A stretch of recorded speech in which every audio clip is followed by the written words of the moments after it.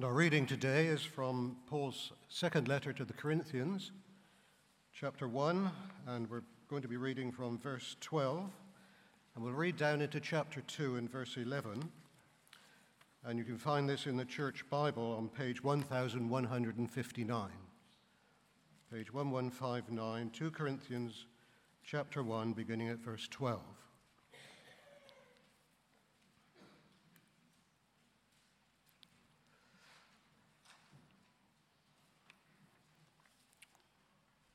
Now this is our boast. Our conscience testifies that we have conducted ourselves in the world, and especially in our relations with you, with integrity and godly sincerity. We have done so relying not on worldly wisdom, but on God's grace. For we do not write to you anything you cannot read or understand, and I hope that, as you have understood us in part, you will come to understand fully that you can boast of us just as we will boast of you in the day of the Lord Jesus. Because I was confident of this, I wanted to visit you first so that you might benefit twice. I wanted to visit you on my way to Macedonia and to come back to you from Macedonia and then to have you send me on my way to Judea. Was I fickle when I intended to do this, or do I make my plans in a worldly manner so that in the same breath I say both yes, yes, and no, no?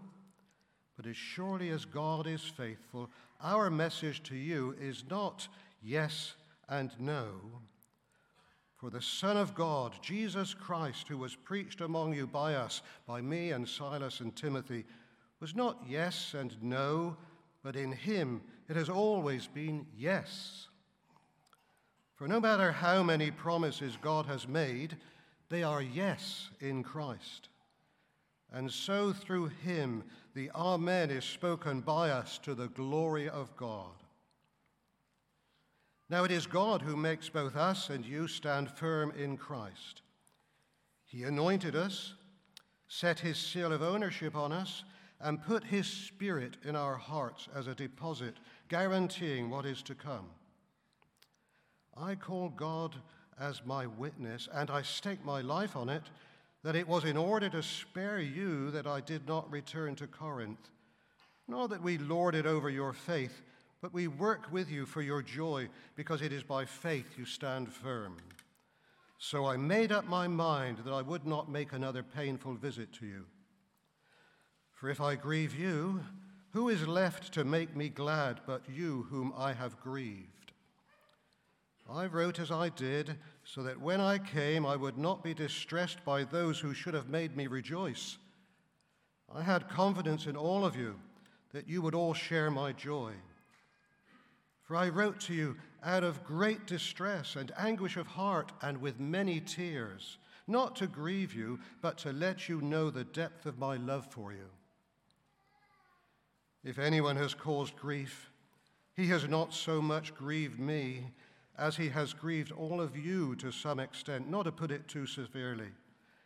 The punishment inflicted on him by the majority is sufficient. Now, instead, you ought to forgive and comfort him so that he will not be overwhelmed by excessive sorrow. I urge you, therefore, to reaffirm your love for him. Another reason I wrote you was to see if you would stand the test and be obedient in everything. Anyone you forgive, I also forgive. And what I have forgiven, if there was anything to forgive, I have forgiven in the sight of Christ for your sake, in order that Satan might not outwit us. For we are not unaware of his schemes. Thank you. Good morning, everybody. 中国新年快乐. Who knows what that means? Happy New Year, Happy Chinese New Year. There's a new dim sum shop downstairs, isn't there? Have you tried it?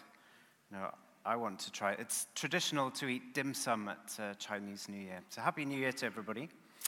I would like to start this morning with a little quiz. And if we can put the first picture on, it's small. What bridge is this?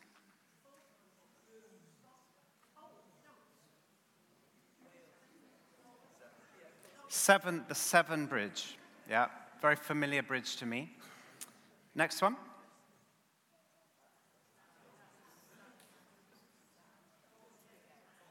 Yes, the Golden Gate Bridge. Very good. Right, this one's a bit niche. Wow, someone said it there. Say it again. Penang, Malaysia. Who said that? Very good. Yes. That was niche, that one. Next one.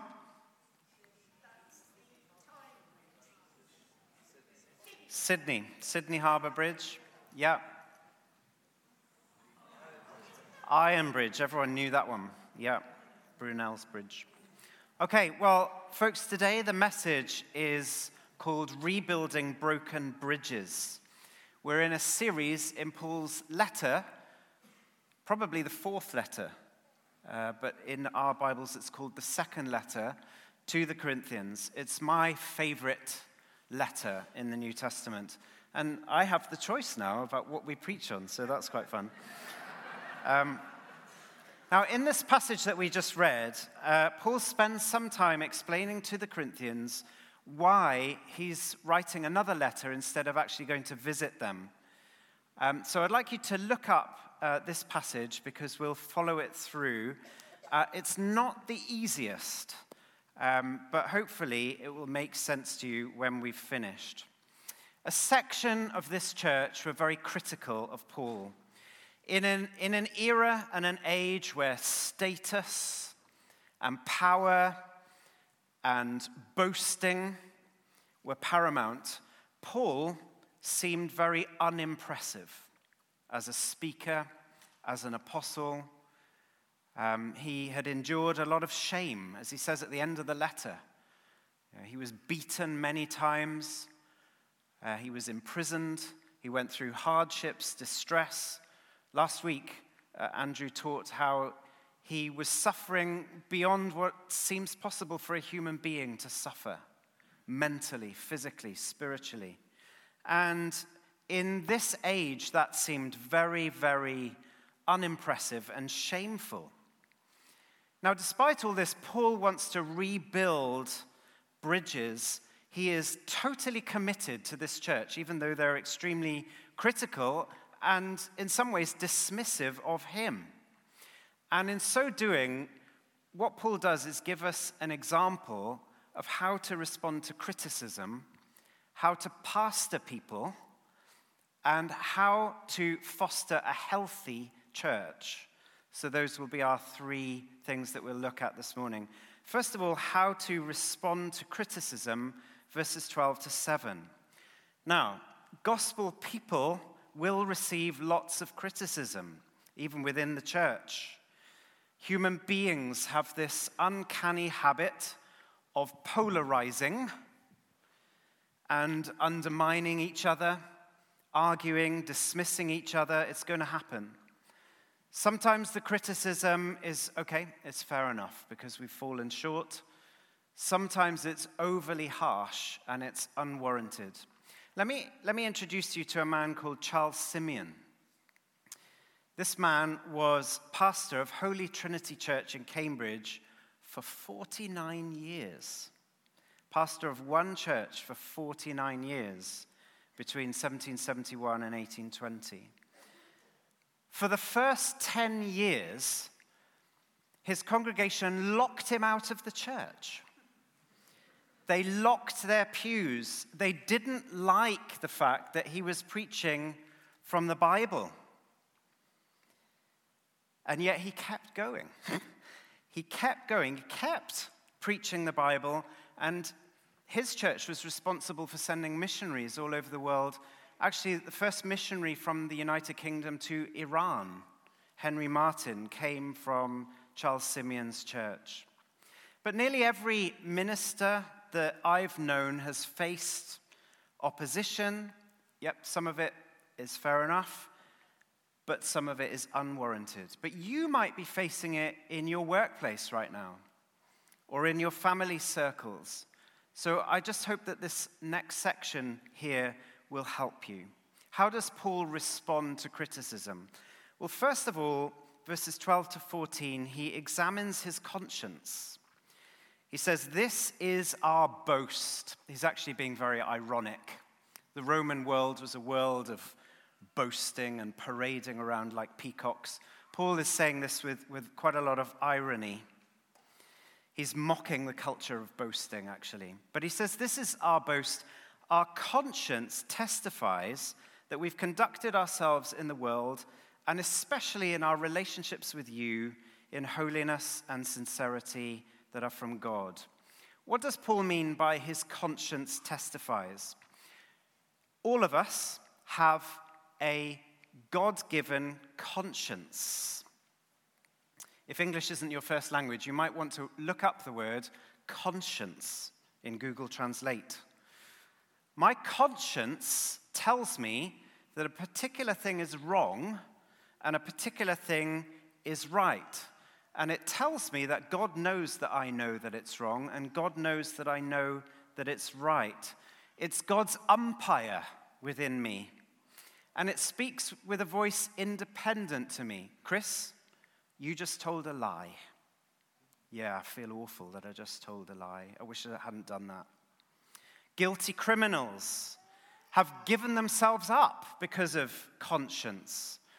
Fyodor Dostoevsky, the great Russian writer, wrote a book called Crime and Punishment, which is all about the guilty conscience.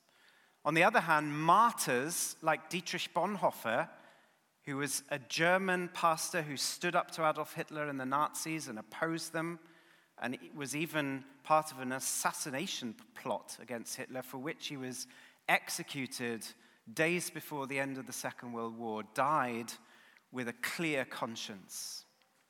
Those were some of his last words. I don't need a Bible to hear the voice of my conscience. It's God's umpire within every person. But in prayer, I do need to listen to the voice of my conscience.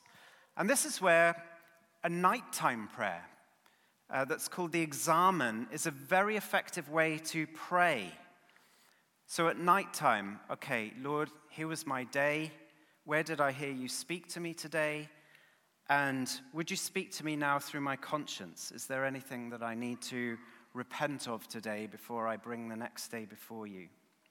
Paul says that he examined his conscience, his inner moral compass, and his conscience was not condemning him in this instance. He hasn't wronged the Corinthians. His conscience is clear. He picks this up again in chapter 7, verse 2, which you can look at. If you want to read more about the conscience, there's a great book by Christopher Ash called Discovering the Joy of a Clear Conscience. But I need to move on. The Corinthians had loaded criticism on him.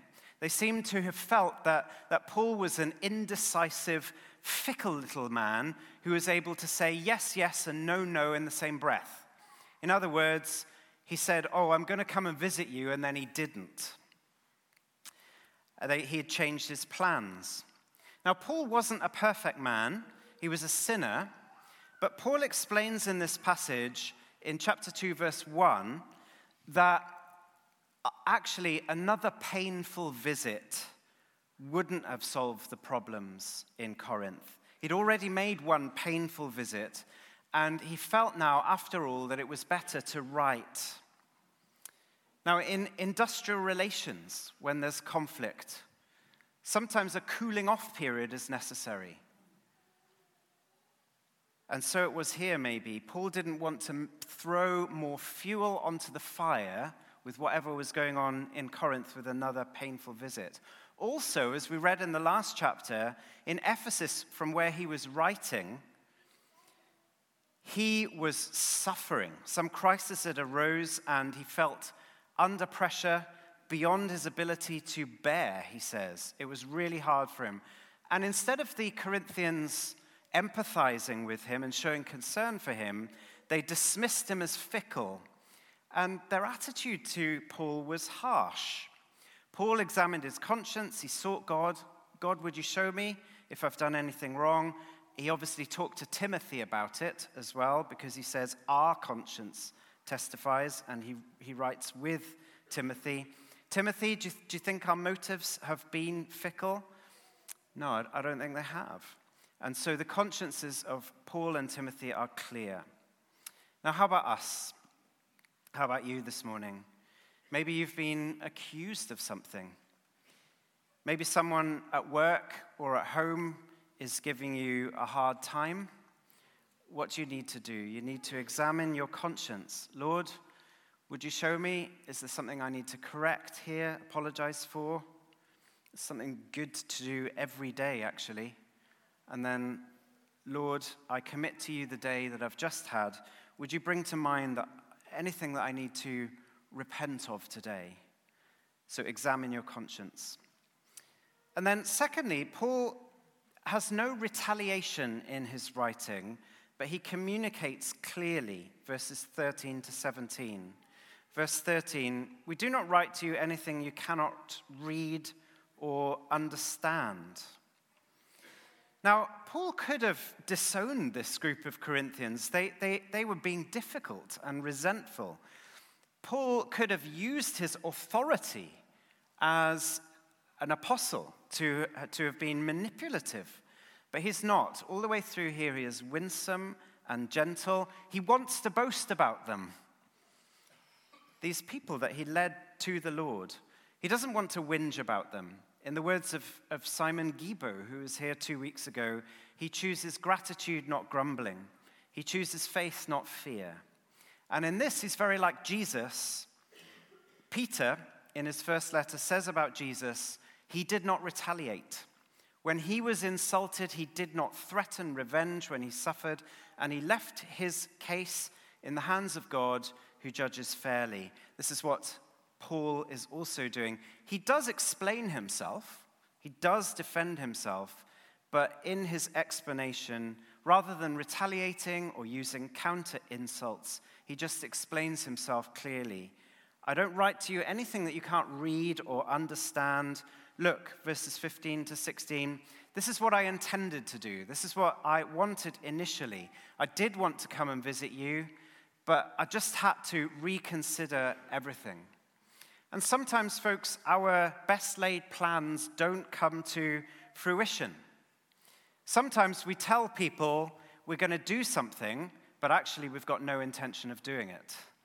But here, and that is wrong, but here Paul did have the intention of visiting, but he reevaluated. He genuinely did want to visit them, but circumstances just got in the way.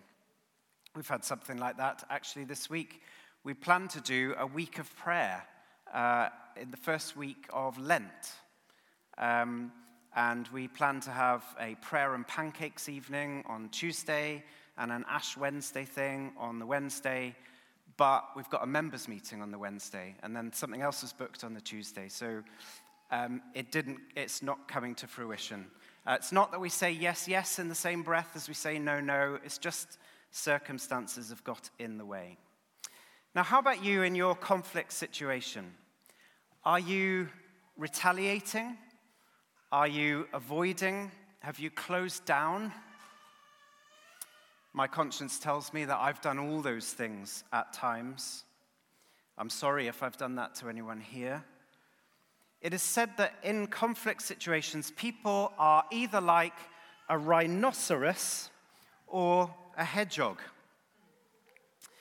The rhinoceros charges in, and the hedgehog puts the spikes up in a conflict situation.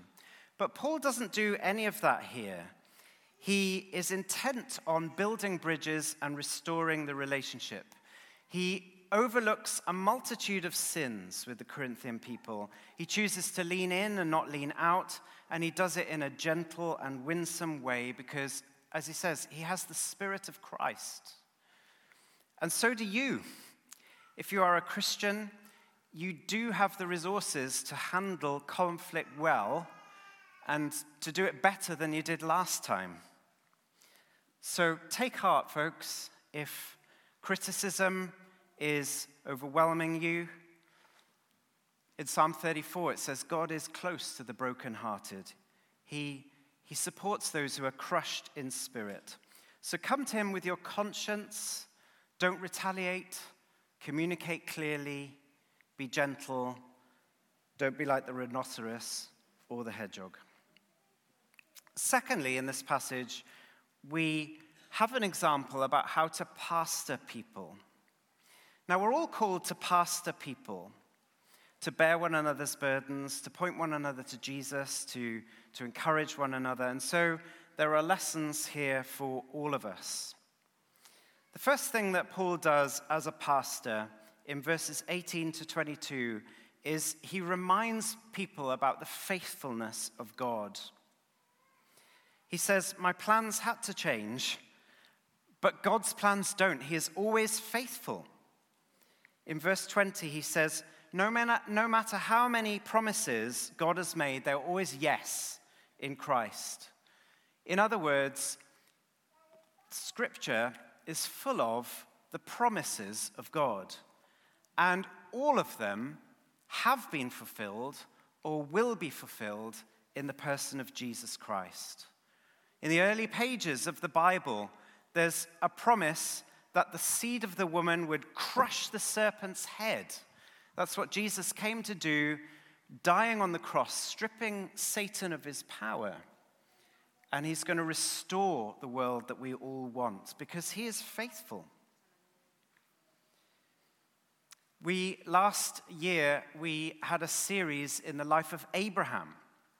God made promises to Abraham, one of which was, through you and your children, all the nations of the world will be blessed.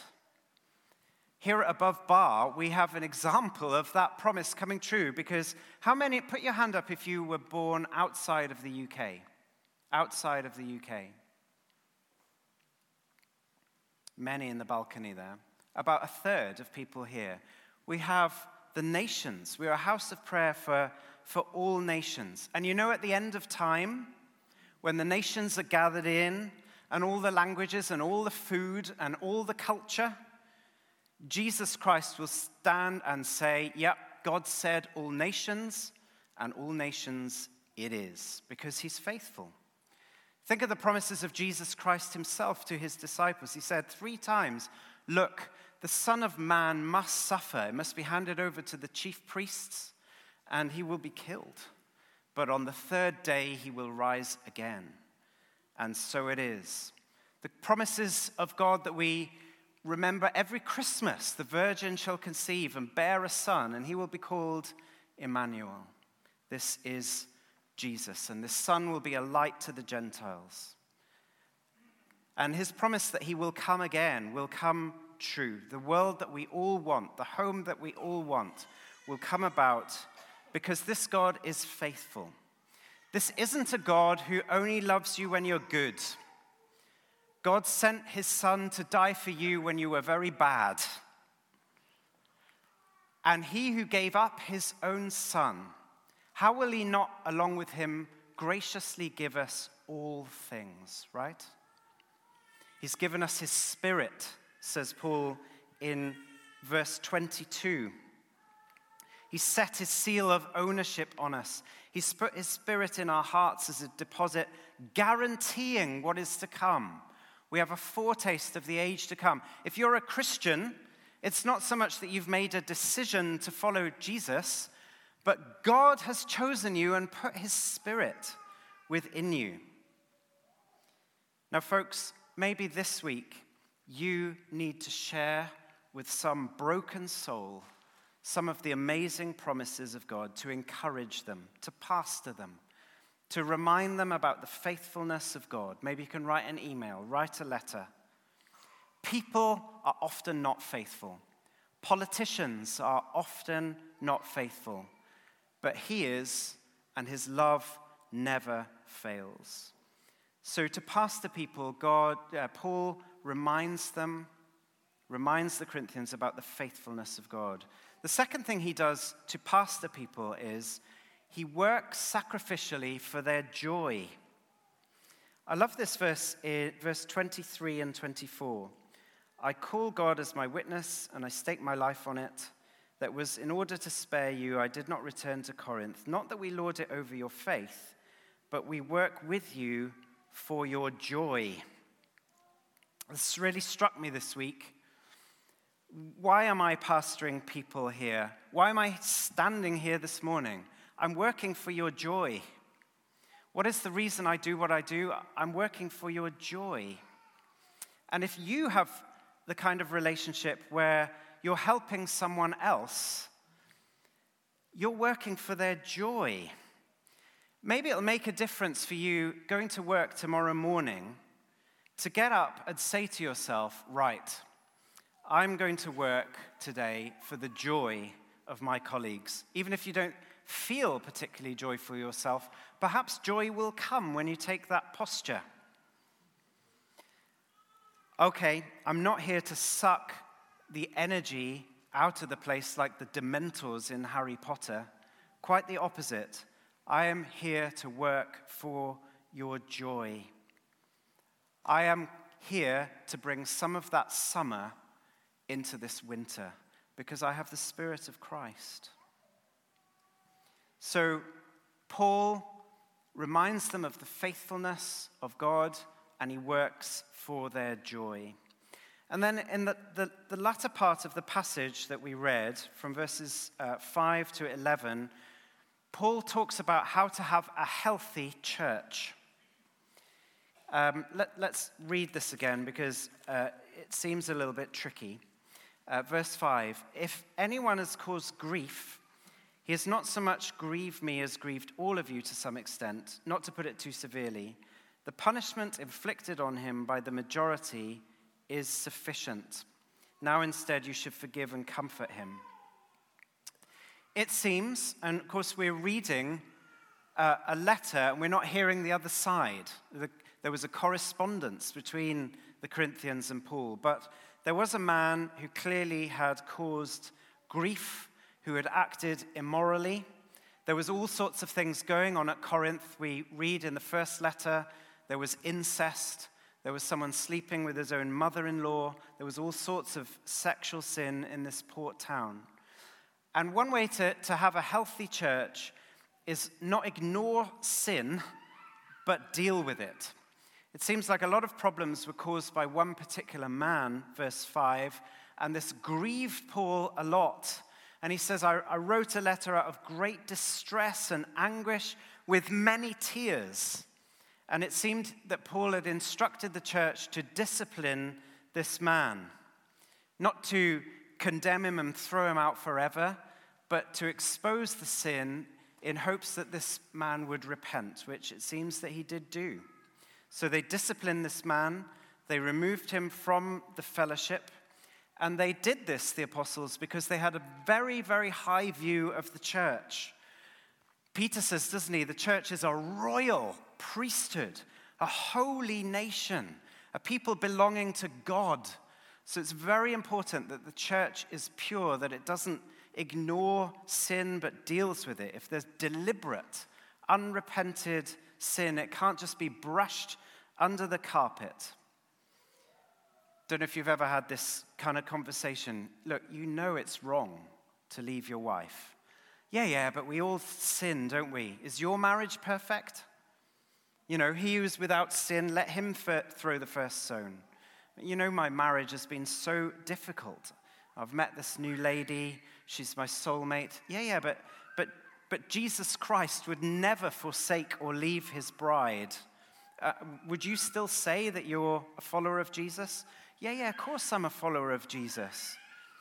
Now, it might seem pretty judgmental to exercise discipline here, but the purity of the church and the witness of the church is so important that churches can't just bury their heads in the sand like an ostrich when there is unrepentant sin. So here in Corinth, it seems like the majority, responding to Paul's letter, voted to remove this person from the fellowship.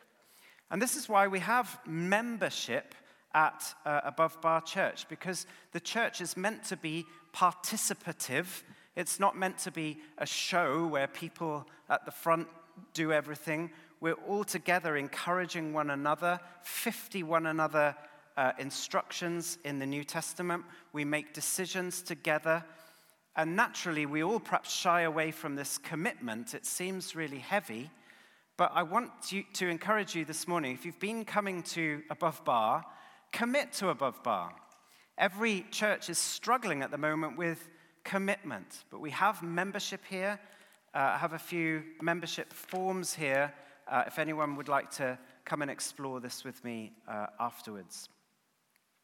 So Paul takes sin seriously. He deals with it. But also, to have a healthy church, we need to have forgiveness at our core. Verses 7 to 11. It seems that this man is penitent, that he feels terrible, he's sorry. And the purpose of discipline is always to restore and to rebuild broken bridges. Verse 7, now instead you ought to forgive him and comfort him. Don't make him feel terrible. Bring him back. Put your arms around him. Restore him. He wants to be restored. Reassure him. Reassure him that I love him. The gospel, folks, is all about forgiveness. All of us screw up. All of us often hold on to bitterness and unforgiveness too much, and it thwarts us from building the bridges. But Paul wants this community to be a place of forgiveness. So, folks, what have you taken away this morning from this passage? 3 words stand out to me. 3 C's. Conscience. Will you make a regular practice of examining your conscience? Maybe in the evenings. Commitment. Take one of these. Join the church. Christ. Think about the faithfulness of Jesus Christ. Maybe you've had a bad week. Your conscience isn't clearing you, it's condemning you. You've screwed up this week. Well, so have I. Come to Jesus. He stands ready to forgive you and to restore the broken bridge between you and God. Don't wait till you're better. Come now. He wants to clear your conscience. He wants to present you right before God. This is the heart of the gospel, that if you confess your sins, he's faithful and just, and he'll forgive you your sins, and he'll present you right before God. And maybe if you have been forgiven here this morning, then you need to fully forgive someone else here. Don't feast on your own skeleton. Release them. Release yourself. We don't want Satan to outwit us, folks. We're not unaware of his schemes.